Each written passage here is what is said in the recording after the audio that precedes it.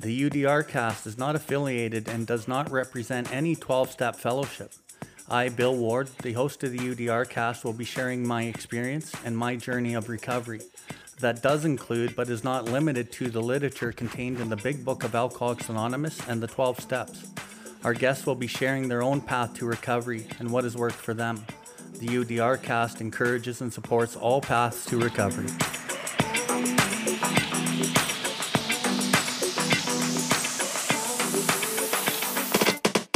Welcome everybody to the UDRcast. UDR stands for Uncover, Discover, and Recover. My name is Bill Ward, and I'm coming to you from the recovery capital of Canada, Calgary, Alberta. Here we are going to discuss everything recovery, different perspectives, different experiences, both with the people I know and with others from around the world. If you resonate with anything you've heard on this episode today, we ask that you share it with anyone who you think may benefit from it.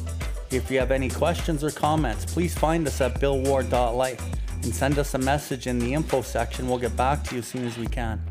If you are interested in more recovery content, you can find the buttons for the YouTube channel and other social media outlets on the homepage, and you will be redirected to those platforms. We can recover, one person, one family, one community at a time.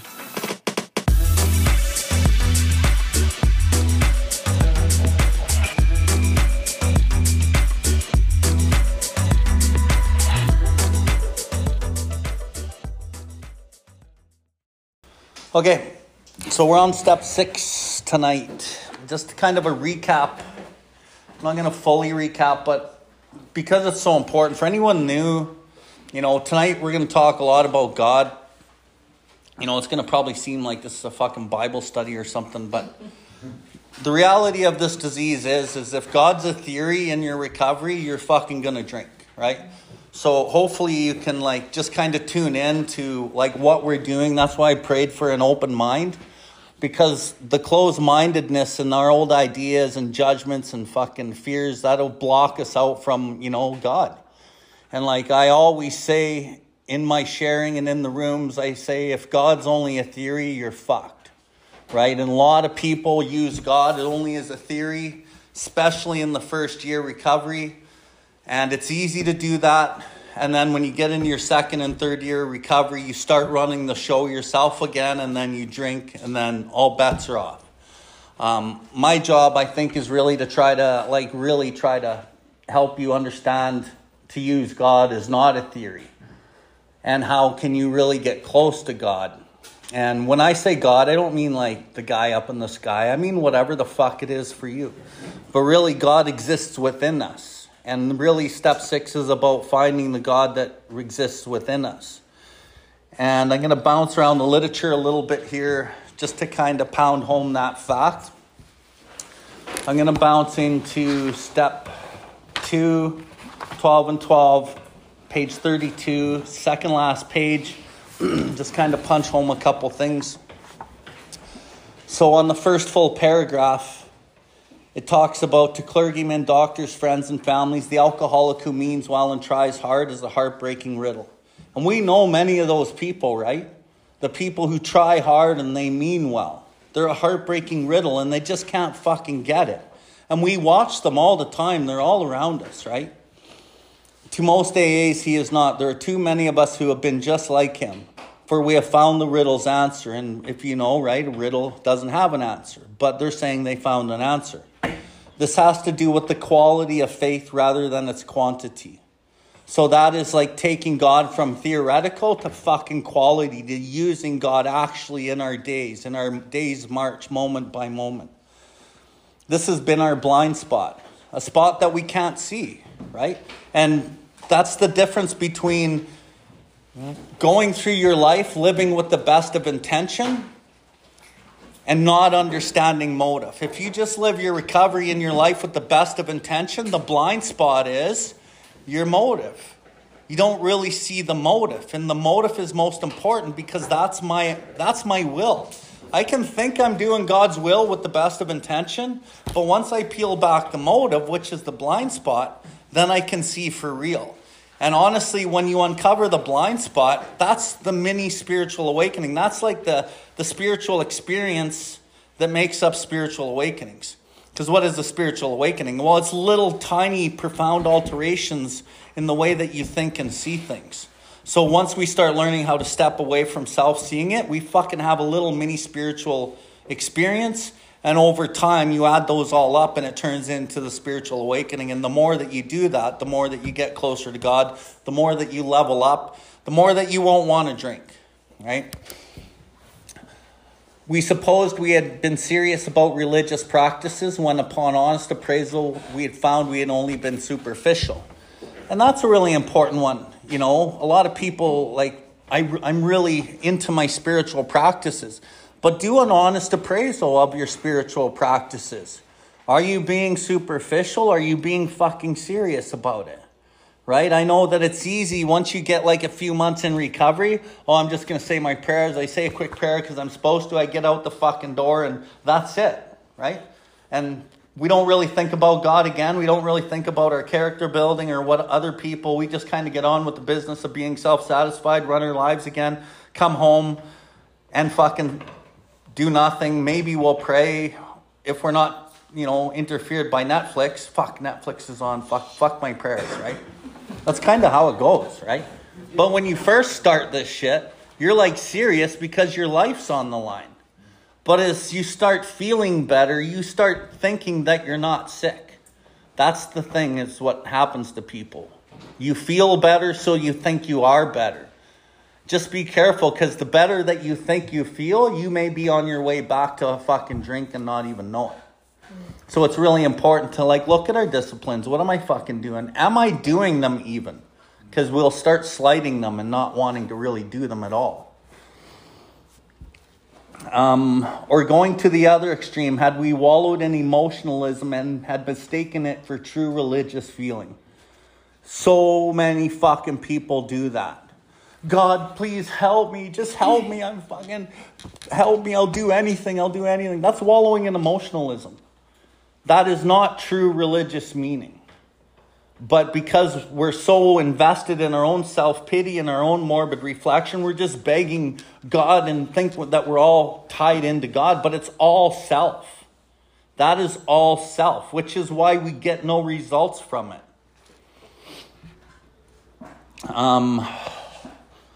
In both cases, we had been asking something for nothing. The fact was that we hadn't really cleaned house so that the grace of God could enter and spell the obsession. That's important. I have to clean house in order for the grace of God to actually even begin to do what he needs to do. And cleaning house starts in step 4. The grace of God sobriety is typically your first 3 steps. And the grace of God sobriety can last even longer. And when I say the grace of God, when you understand what the grace of God, the term itself means, it means undeserved gift. And why is it the grace of God sobriety? Because you fucking done nothing to earn it. And the grace of God sobriety will wear off. And typically, if you are praying and believing in God, it's a theoretical God, and you're using it as an effective mental defense for a while, and the momentum of fellowship and early recovery carry you, but then it drops off, and then you're drunk. Okay? So this is really important. No deeper, meaningful sense had we ever taken stock of ourselves. That's what we're doing in step 6. In a deep and meaningful sense, we start taking stock of ourselves. When we do a step 4, I know for me, I was I was serious. I was into my step 4, and I wanted to fucking get well. And I knew that step 4 was the answer, was the beginning of the answer. And no one told me. I didn't read the literature. I didn't understand it. But I knew in my heart that this step 4 was important. And once I realized I actually drink and use drugs because of other reasons, and it started revealing itself in the 4, it was like a huge weight lifted off of me. And I love the line in the step 4. It said we had to get down to causes and conditions. Why do I drink? Because of causes and conditions. And it talks about in that step 4, a business that takes no regular inventory usually goes broke. Yeah, I was fucking broke, man. I was emotionally, mentally, physically, and spiritually fucking bankrupt. And for me, I was actually financially bankrupt too. So a business which takes no regular inventory, we have to take regular inventory through our fucking lives of recovery. And at first it's it's kind of a pain in the ass, right? It's like, fuck, why do I always got to do this? It's like, it gets annoying, especially in that second year-ish. It starts getting annoying, right? And especially when you're just trying to live and other people around you are constantly working the program, taking inventory, and you're just like, for fuck's sakes, can't we just live? No. You will live. You will live with vitality if you learn how to ingrain inventory into your life. Okay? It's really, really important. The only way to start understanding self is to take fucking inventory. And if you're not taking inventory, you'll just run on the best of intentions. You're going to hurt people, hurt yourselves. And at some point down the road, you'll probably pick up a drink because you're running the fucking show. Any life ran on our own self-will will hardly be a success, and we will pick up. And the book talks about, I succumb to the desire again. I fail to resist. Step one, powerlessness is no fucking joke. If you live in the spiritual malady, which is self, you will fucking drink eventually if you're the real deal. It's a fact. So, take stock of ourselves, made amends to those we had harmed, or freely given to any other human being without demand or reward. We had not even prayed rightly. We had always said, grant me my wishes instead of thy will be done. The love of God and man we understood not at all. Therefore we remained self-deceived and so incapable of receiving enough grace to restore us to sanity. And the beginning part of getting restored to sanity is me picking up a fucking drink, stone cold sober. How many times have we know it's not good for us. We should stay the fuck away from it. And then at some point it's like, fuck, it's a fucking pretty good idea to have a drink today. That's fucking insanity. So what we get restored to first for sanity is knowing I can't pick that up. I might have a thought that I want to, but the thought is fleeting and it's lost and I can move on with my fucking day. And that fucking thought of a drink is left behind and there's the sanity. And if I'm still living with an alcoholic mind, I'm still fighting this and I'm still going to think about that all fucking day. And I know it's the worst idea in the morning when I get up, and I might be able to resist it, but if that fucking spiritual malady is running my show, by 4 o'clock in the afternoon, I know it's an hour before I'm off work, it's the best idea I ever fucking had. And then I'm fucking drinking again. And that is somebody who's not in fit spiritual condition. And there's a lot of people in the program that are always resisting the drink. I don't go to bars. I don't go to Christmas parties. I don't go here. I don't do this. You can do anything you fucking want in this world if you have a relationship with God and you won't want to drink. And if you get the thought, it's fleeting and it's lost, and you can move on to the next moment of your life without fucking obsessing about that fucking liquid in here. And the liquid in the cup is only there, if you're not fit, to medicate the spiritual malady. But the problem with us by the time we get here is we can't drink, but we can't not drink. And if for me to drink is to die, and for me to not drink is to die. So I need something. That's why God's so fucking important. I use God to get my comfort from. But for people that are new, some of this might not make sense, but whatever. It's where you're at. Just trust me. Trust me. Okay, so from there I'm going to flip to the next page on step 3. Page 34 in the 12 and 12. Second paragraph. So step 2 is like an idea of God. When we start doing the step work, when we do step 2, it's like, okay, am I going to believe in God? In the book it talks about if I believe in God or if I'm even willing to believe in God, I can build a wonderfully effective spiritual structure upon the idea of God. But so I said the idea of God, the concept of God is not enough. That's where most people fucking stop. They do have a concept of God and they pray to it, but they don't actually know how to turn it over. That's where step 3 comes in. Okay? Step 3 is like, okay, I'm going to make a decision to turn it over. Step 3 isn't where you really turn it over though. But the literature kind of describes kind of what it is and what we're doing. We're trying to turn it over. That's what the step 4, the 5, the 6, and the 7, and the 8, and the 9 are for. Okay? But really why I highlight step 6 so much is because that is the willingness to actually turn it over. Okay? But I'm going to read this paragraph.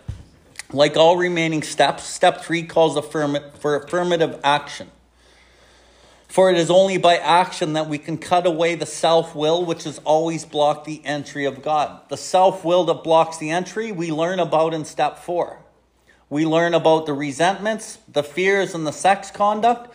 We learn in the 4th column of the resentments what our part is: selfishness, dishonesty, resentment, and fear.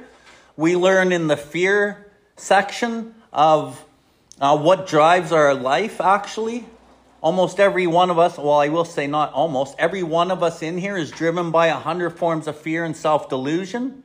You might not know it, but you are.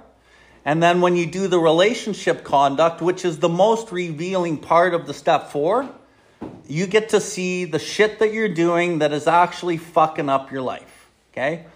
The step 4 relationship conduct is so fucking revealing and important.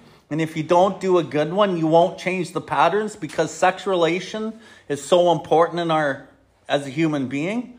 The need for emotional security from other human beings is so important, and the need for companionship and the need for material security with a partner. So those 4 areas will drive the whole relationship conduct. And if we don't look at that shit, we will do ourselves a disservice, and we won't actually probably have the willingness to change over the next number of steps. And once we see that shit in the step 4, hopefully we're working with a sponsor that's pretty good at identifying that shit, so that when I'm saying out my step 4 to them, it's not I just do a fucking confession. For me to just sit here and read my step 4 to you, and you don't do anything to me, I don't get the fucking value out of it. I need to know what's fucking up my life more than just writing it down. I can see a lot, but I need to talk with somebody so they can tell me, you're actually a piece of shit. You use women like crazy. You fucking use people like crazy. Look at all the people you are harming. You're very selfish, dishonest, and inconsiderate. You fucking arouse jealousy, suspicion, and bitterness with all these people. Like, look, right back from junior high, right up till today, you're doing the same shit. And then I'm sitting there kind of taking the punches from my sponsor going, whoa, fuck. But I know it, right? I feel it inside. I'm like, holy fuck, I don't want to be like this. And honestly, if I don't change that behavior, I'll fucking drink again. So there's 2 things. I don't want to drink, and I don't want to fucking be like that. And when you look at how bad I feel, I already knew how bad the things I was doing were. As I was doing them, I just blotted it out and didn't want to fucking acknowledge it. And part of that is everyone else is doing the same shit the same way anyway. So I get justified that way. But the thing is, you can't go against the God within you. You can't fucking go against God within you. Even though your mind might be able to rationalize that, you can't fucking rationalize your heart and your soul. So you just cover it up. And that is all the shit that blocks God. So I'm trying to cut away the self-will, all that other shit that's fucking up my life, that is blocking the entry of God. But God's already there. It's not really entering, it's already there. I'm just clearing off the channel. And I need that channel clear. So, block the entry of God, or if you like, the higher power into our lives. Faith for sure is necessary, but faith alone can avail fuck all. The idea of God for sure is necessary, but faith alone can avail nothing. Faith without works is dead. Faith alone is insufficient. To be vital, it must be accompanied by self-sacrifice, which is what step 6 is, an unselfish constructive action. Service to other people. Okay. Therefore, our problems now become just how and by what specific means shall we be able to let him in? How do I let him in? Step 3 represents our first attempt to do this. This is the first time that I make an attempt to allow God to take my will and me do God's will.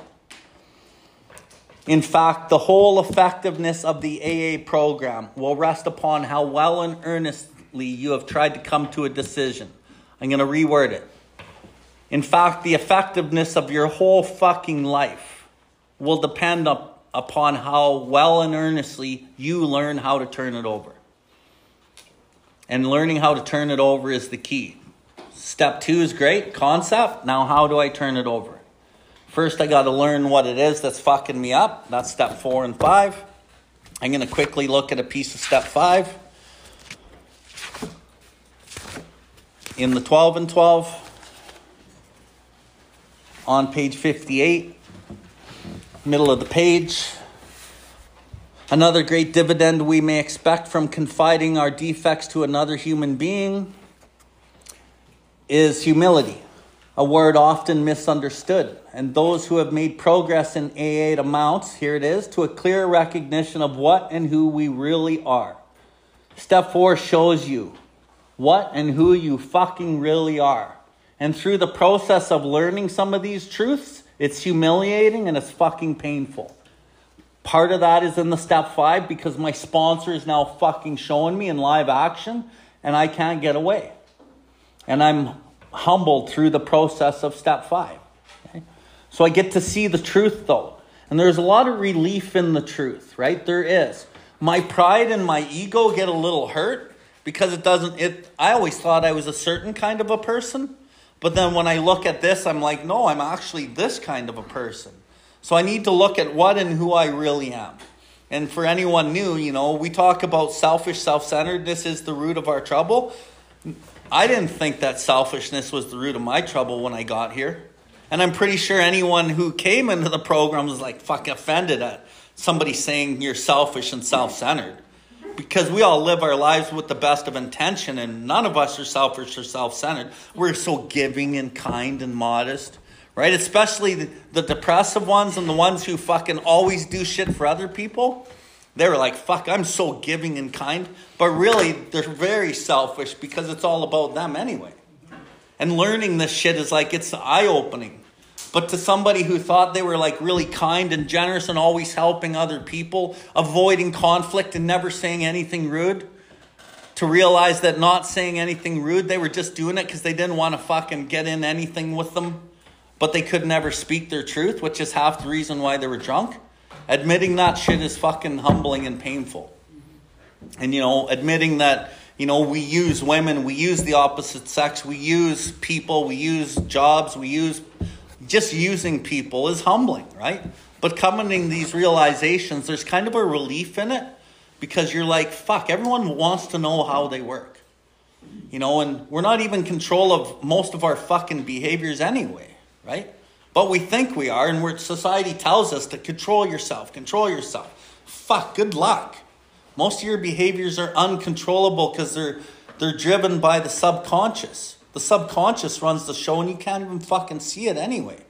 But over time of doing what we do, the subconscious issues, they'll start coming up. And you can start dealing with that shit because that's the shit that really needs to be dealt with.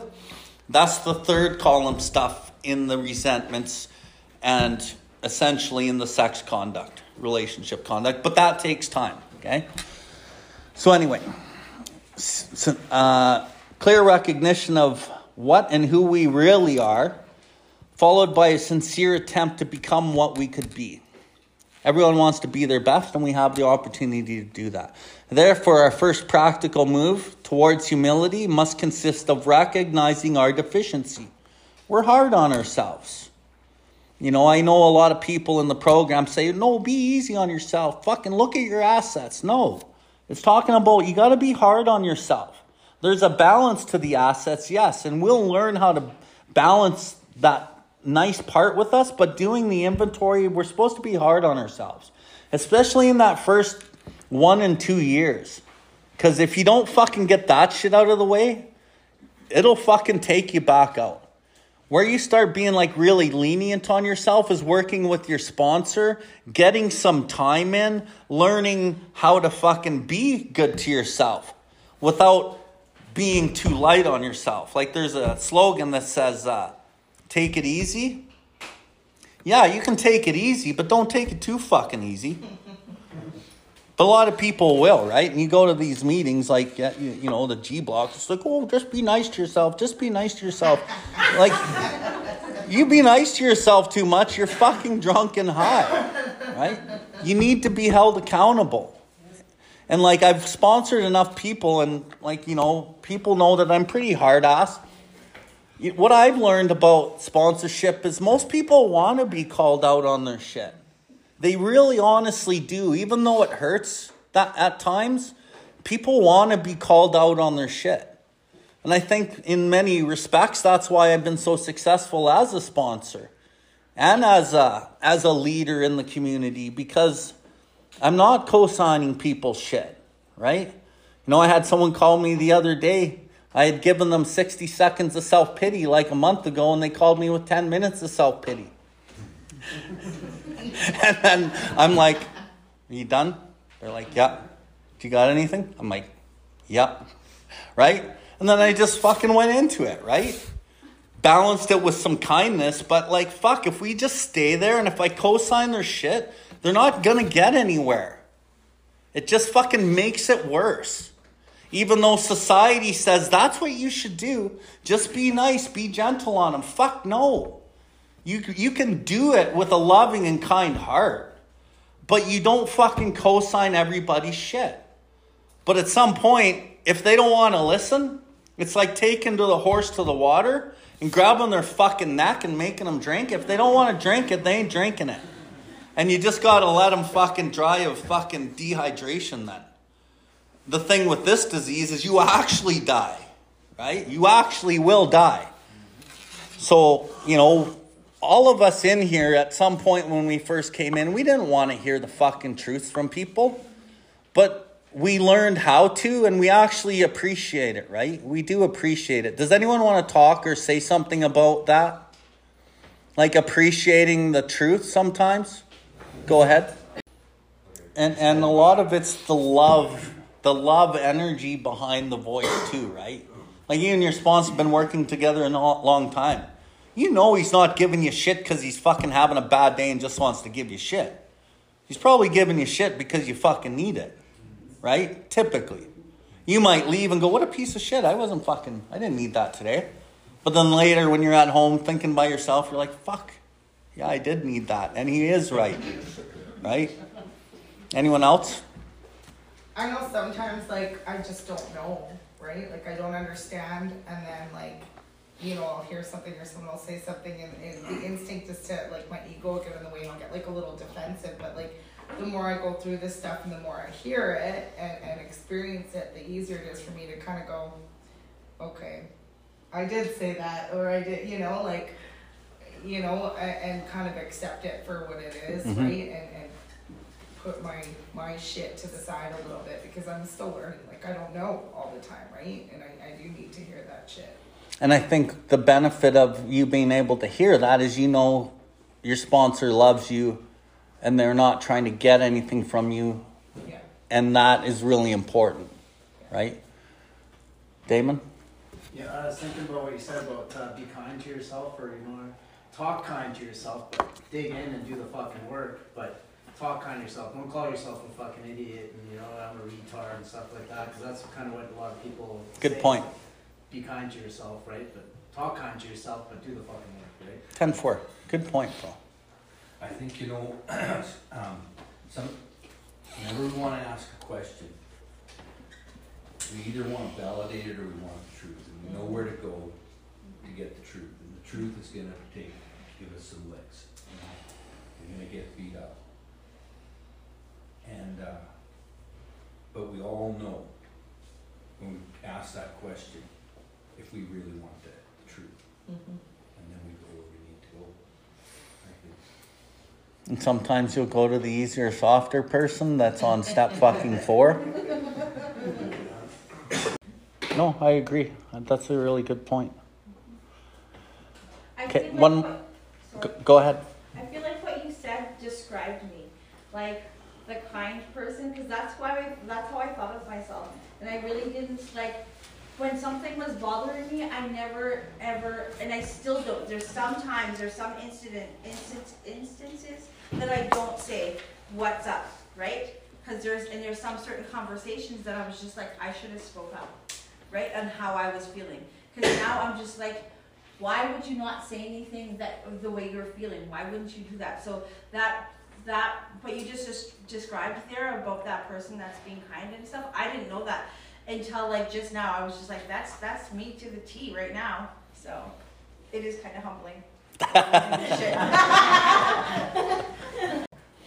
100%. Yep. Building the relationship, building the trust, and using love, and not all calling someone out has to be done with aggressive tone, right? It can be done with a firm tone, with not even a firm tone, like a fucking soft tone, and still call them out. And no matter how you do it, it is important to do as a sponsor and be able to take that as a sponsee. It's totally pertinent to growth in this program. Yeah, and with us, like us alcoholics and addicts, like the thing that you say could save their fucking life. Although you don't really know that, or like there's no way to prove these things, right? Like if like one of my sponsees came to me and he just finished his 12 steps, he's 3 months sober, and he's like, hey, I'm going to go get in a relationship with this chick. And I think it's a terrible idea, but he's built that trust, and he, you know, maybe he's been around for a while and couldn't get sober. And I'm like, that's a terrible idea. And I really tell him why. Who knows? You know, most relapses and deaths, in my opinion, are based on the opposite sex. The person gets in a relationship too early, self's there, they relapse, and then they're dead in their partner's fucking bathroom, right? You never know, right? So for us, this stuff is life and death, right? Yeah, it could save a normal person 3 counseling sessions, but it could save us our fucking lives. It can be the difference between a person being able to parent their kids forever or not, right? So it's life and death business what we're doing here.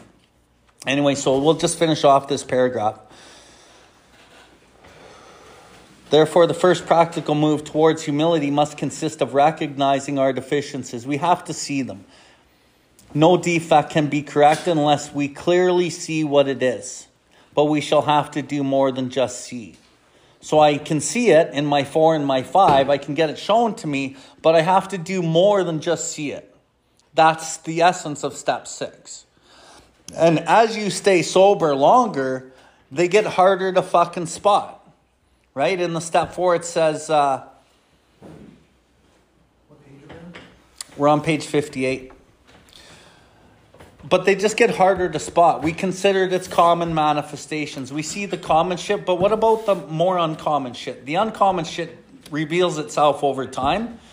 Ascertaining in a rough way what the trouble is, you know, that's a rough way what we're looking at. What about the deeper than rough shit? That takes more time, right? So as you stay sober longer, you got to get more diligent, because self kind of gets a little more sneaky and it bleeds itself back into your life. The objective look at ourselves achieved in step 4 was, after all, only a look. All of us were beset at times by attacks of self-pity or delusions of personal grandeur. But while it was a humiliating experience, it didn't necessarily mean that we had acquired much actual humility. Though now recognize our defects, which are still there, something had to be done about them, and we soon found that we could not wish or will them away by ourselves.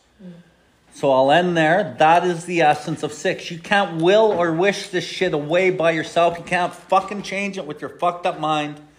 We have to have God's help. So we are going to get into the step 6. We'll do the first page and then we'll take a break. I did do this first page, most of it last week, but we'll do it again quickly. So step 6 is essentially, it is turning your will and your life over to the care of God. Step 6 is the pain of fucking learning how to turn it over. I've talked about humility. It talked about the humiliating experience on that last piece I just read. There's 3 levels of humility. There's humiliation, humbled through pain, and a desire to seek and do God's will. Okay? Step 6 is the lower 2 of the humility chain. Through the fucking humiliation and the pain, you fucking learn and you get to this other level of humility, which is essentially step 7. Step 7, humility, is in its entirety is surrender to God. It is a desire to seek and do God's will. Step 6 is I'm fucking trying. And it's fucking hard. Like Janine just said, that pain That's step 6 humility. Most of our early recovery is step 6 humility. Because we have patterns in our whole life based through, ingrained in our life since we were kids. And trying to undo those things, the things that we think are right, that actually cause our failure that we learned, to undo that is really fucking hard. But that's the difference between the fucking man and the boy. The man's gonna fucking try his ass off hard, and the fucking boy is just gonna fucking say fuck it and do what he's always done. The thing about the fucking man and the boy is the man will stay sober and the boy will be drunk. And the other thing about the man and the boy is the man is like 5 people out of 100 maybe that'll do that. The 95 other guys will be the boy. Because it's so easy to do what's easy. And if you do what's easy, you make your life fucking hard. But it's easy, and it seems easy, and it seems like you're missing out on something now. And when everyone else is doing that, you want to do that too, right? So doing what's hard takes fucking commitment. It takes working a high-level program. And it's important to kind of get there and understand that. I don't think that really the programs or the rooms in general really do a good job at emphasizing what I'm talking about, right? Which is another reason why I say I have good success. And, you can see a change in the fellowship. Like, a lot of people are doing better because of, like, stuff like this. And, like, people like Barb and people like, Sam and Janine and fucking Michael who are fucking doing this at a higher level. And we will all be there, right? And then that's the fellowship of the Spirit. As we keep fucking doing this shit and other people are fucking around, that's okay. They can fuck around, but we don't, right? And sometimes we will fuck around.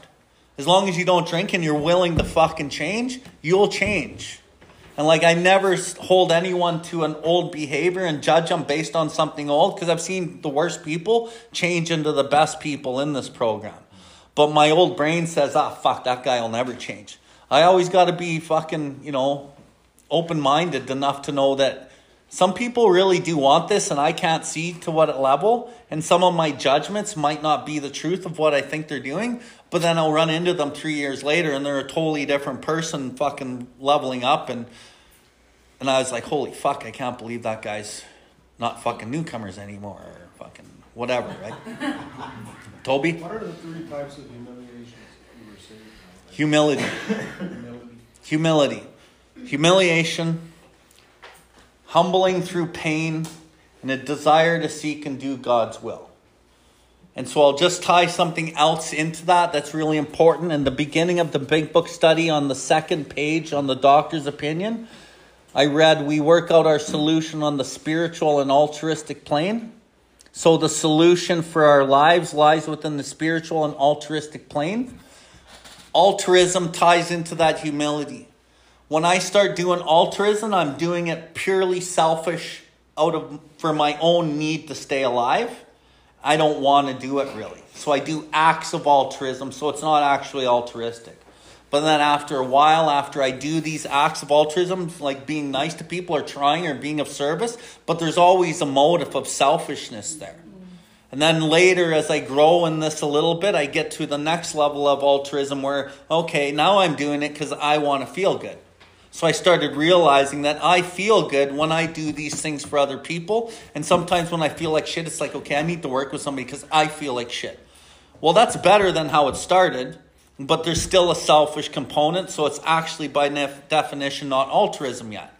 Because the definition of altruism is unselfishly devoting oneself to the welfare, happiness, and well-being of others without reservation. So as you keep doing the altruistic actions and you grow up this chain of altruism, you get to the point where you do altruism without thinking about it, without reservation. And that is the same as the high level of humility, a desire to seek and do God's will. And you will see in this first page of the step 6, it talks about without reservation. Surrender to God, where you're fucking living your life is like, you don't think about what you're going to lose or what you're not going to get before you help somebody. Most people are going to be like, okay, I got to go help this person, but fuck, I got all this shit to do. And then they call them back, say, yeah, I'll come and help you. So there's reservation there. right? So down the road, it's like, okay, someone asks for your help and it's just like, you just go and help and there's no reservation. You know, maybe, you know, I have the opportunity to have an easy piece of tail and she comes to me, and early in my journey through step 6, there'd be a reservation. I'd be like, fuck, no one would know. Right? But I'm not going to. No, I'm going to take the high road. Sorry, I can't help you out, Missy. And so there's reservation there, right? But down the road, as you learn through the pain, maybe at some point I do say something and I'm like, yeah, okay, let's fucking do this. And then fucking there's the pain and humiliation, because I'll be fucked. The pain's coming. I have to tell my sponsor, or somebody finds out because she's got a sponsor, and then the fucking word gets out and I'm fucking humiliated and I learn through the fucking pain. So that'll happen. But then down the road, that happens and it's just like I recoil as from a hot flame. I don't even fucking think about it. Why? And it's not even really about me. It's because I don't want to fucking interfere with her life, right? My very thought of others has to be at the core of what I'm doing. That is real altruism. Like, I'm doing it for her. Not even for me and what I'm not going to get. Not even for me and the pain I might suffer. It becomes like, no, I'm not going to do that because it ain't right. Right? And I'm friends with tons of women in the program, and it's just, I'm just friends with them, and like, it's not, there's nothing like that, right? So it's like, you know, in many respects I've gotten there. Am I perfect at it? Are my thoughts always fucking pure? Fuck, I don't think so.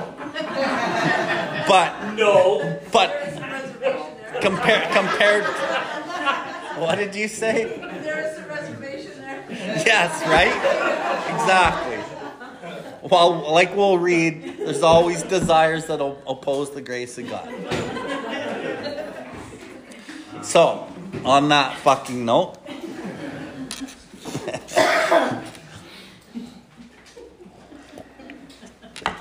some of the shit I say, hey, I fucking go. And my daughter's right here. But she's a mini version of me, so she's probably like, fuck, I get it, Dad. Oh! You're in trouble now, Dad. Okay, so let's read. Page 63 and 12 and 12. So this step, we are entirely ready to have God remove all these defects of character. This is the step that separates the men from the boys. So declares a well-loved clergyman who happens to be one of AA's greatest friends. He goes on to explain that any person capable of enough willingness and honesty to try repeatedly step 6 on all his faults without any reservations whatever has indeed come a long way spiritually, and therefore is entitled to be called a man who is sincerely trying to grow in the image and likeness of his own Creator. So if you're underlining or highlighting, I would really suggest highlighting going from any person capable right down to a long way spiritually. You could do more than that, but I think stop at spiritually, because I want to say something about that piece that you would highlight or underline. So as we go into this like step 6 work, the step 3 decision in live action, any person, Any person capable of enough willingness and honesty. So like it said in that step 5 reading, I got to be aware first, right? I got to be able to see what it is. If I don't see what it is, then I can't be willing to change it. So going through your step 4 and your 5 and seeing the shit that's actually fucking up your life is really important. So that when you fucking see it, you can fucking be willing to change it.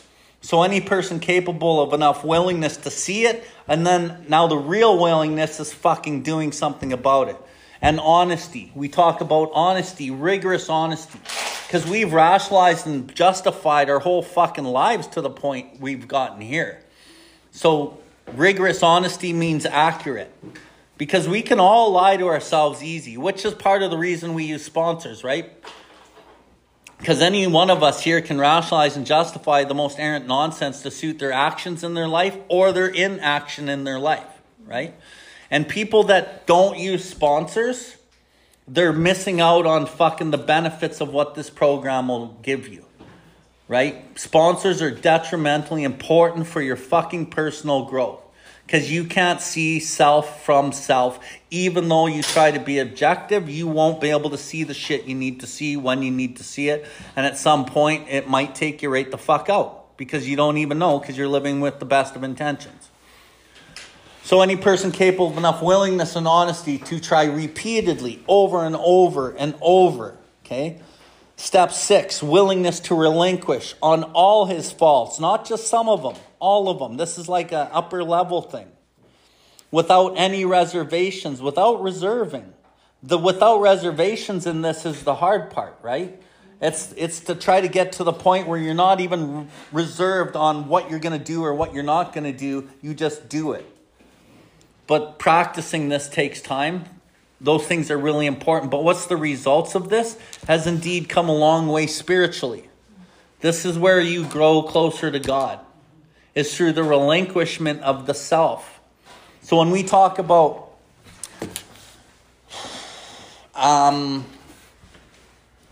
for if the alcoholic fails to perfect and enlarge his spiritual life through the work and self-sacrifice for others. What it's talking about in that sentence isn't you just do some of the work here and then go out there and self-sacrifice your time for others. It means self-sacrifice in the moment for others.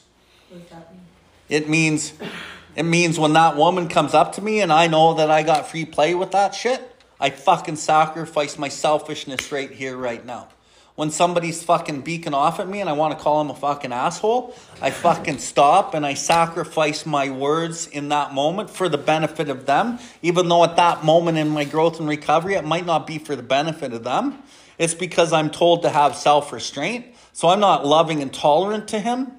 I'm actually fucking tolerating him. But still, that's the beginning part. We got to tolerate people before you can build love and tolerance for them, right? We have to resist certain things that really fucking want to take us there before we can grow into like going, no, I totally don't need that shit, right? So we got to start somewhere. And to be vital, faith alone is insufficient. To be vital must be accompanied by self-sacrifice. So the idea of God is insufficient. God's not close to me really, it's just an idea. To be vital, very important, and to give me life in my life must be accompanied by that self-sacrifice in the moment because I get closer to God. And when I look at the behaviors that I run with, let's just say judgment of other people, maybe it has 1,000 components on top of my heart that make up judgment of others. As I sacrifice it in that moment, maybe only take off 1 millimeter of that out of 1,000 when I do it the first time. And then I do it another time and I take off another millimeter of that the next time. But as I get better at it, I start feeling better and then I'll do it more later. And now I'm taking off 50 millimeters of it. And I get better and I get better. By the time it's all clear, I'm not fucking even judging you. I know that you're emotionally ill, spiritually sick, and frequently wrong. And that's just where you're at. And I actually have some fucking tolerance for you. And I fucking will pray for you. And I'm not praying for you reluctantly I'm supposed to pray for this fucking asshole, blah, blah, blah. I'm actually praying because I do want the best for you. And I know that you're fucking hurting. That you didn't mean to say the shit to that person or to me. That it's just part of their illness, right? And when we look at, in the step 10, it talks about love and tolerance of others is our code. You can tie that sentence to page, I think it's 19 in the big book, where it says real love and true tolerance for others. Other people's shortcomings, viewpoints, and respect for their opinions are attitudes that make us more useful to others. So when I can respect your shortcomings, your viewpoints, your opinions, and not take them personally, because what is the shit that I take personally? Your actions and what you do, I'm fucking not into that. Or what your opinion is on a certain topic, I fucking disagree with it. Or your viewpoints on something. That's what I'm going to fight you over always, right? So when I can get to the place that other people's shortcomings, viewpoints, and respect for their opinions, I have a fucking respect that you have all your own opinions, your own viewpoints, your own journey of life gives you your viewpoints, your opinions, your shortcomings come from your traumas and your ideologies and what you fucking, you know. Once I know that, fuck, I'm just like, who cares, right? It's funny because me and my girlfriend, when we first started dating, we talk about all these political things, and I just didn't have an opinion. I just didn't even fucking care, right? And she's like, fuck, I want you to like argue with me. And I'm like, other people's shortcomings, viewpoints, and respect for your opinions, that makes me more useful. She's like, what the fuck are you talking about? I said, I don't even care. Like, I really don't. Don't you care about like the kids in Africa? And don't you care about the dogs? And I'm like, yeah, I do care, but I can't change fucking all of that. But what can I change? I can change me. And for me to change me, now I can be of service to you. And then maybe that person can be of service, and then that's how we change shit, right? For me to go out there and start using force, like, fuck you, you're wrong, fuck you, you're wrong, you need to get those rules out of there. That's not honoring other people's shortcomings, viewpoints, and respecting their opinions. And so I'm just creating more of what I fucking don't want. Right? Because I'm using fear, I'm using anger, I'm using resentment, I'm using all the shit that I don't want to live in. So then I can actually do it in a different way. I can like teach people love and kindness and respect and all that shit. And then as time goes on, they become the other lights around. That's how we get change, right? Mm-hmm. So she's getting it. She understands that I'm not really going to fight with her over that dumb stuff. And she's fucking seeing it a different way too, right? I don't know, have any of you guys ever seen the movie on YouTube or Netflix or Gaia called Samadhi? No one? What's it about? Samadhi? Go watch it tonight. Samadhi. Spell it. I don't know.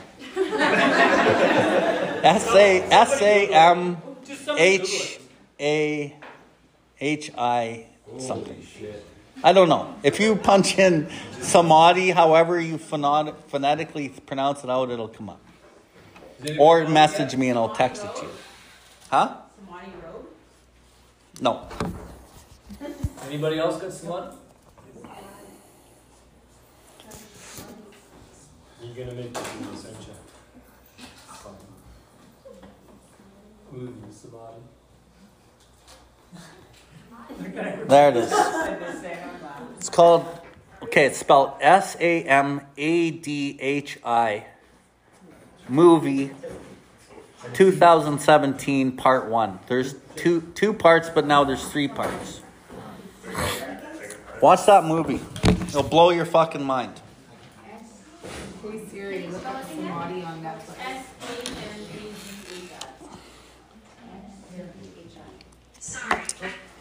It's talking. 72 on that's about it, right? Okay, I'll Watch Samadhi. Looks like that. later. Samadhi 2017. It's on YouTube.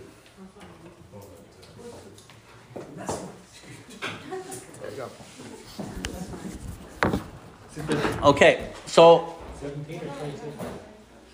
let's take a break. Thank you for tuning in to the UDRcast. We hope you have enjoyed this episode. The viewpoints and the opinions expressed today were solely of the individual sharing them. If you resonated with this episode, please follow us and share this link with anyone that may benefit from it. Please visit us at billward.life to see everything that we have going on. We can recover, one person, one family, one community at a time.